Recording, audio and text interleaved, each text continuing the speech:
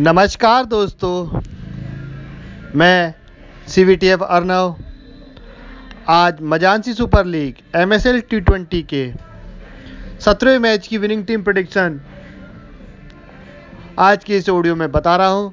आज मजानसी super league का 17वां match Nelson Mandela versus Pearl Rock के बीच आज रात भारतीय समय अनुसार रात को 9 बजे खेला जाएगा।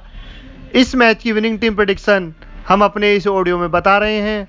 नेल्सन मंडेला अब तक एक भी मैच नहीं हारी है, 5 मैच खेले, 4 मैच जीता है, 1 मैच का रिजल्ट नहीं आया। वहीं दूसरी ओर पर्ल रॉक 5 में से 3 मैच जीती है, 1 मैच हारी है, 1 मैच का रिजल्ट नहीं आया।